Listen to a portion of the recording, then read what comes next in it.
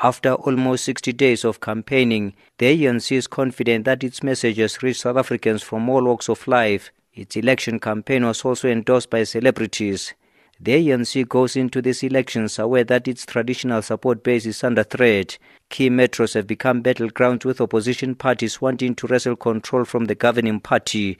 But President Zuma is optimistic, saying the ANC will emerge victorious in most municipalities. We believe at a level of municipality, voters should even be more eager to vote, or that's where things happen. And we are sure that on the 3rd, people will vote ANC. The president will address the Ellis Park rally later this morning. Siyanqoba for SABC in Johannesburg.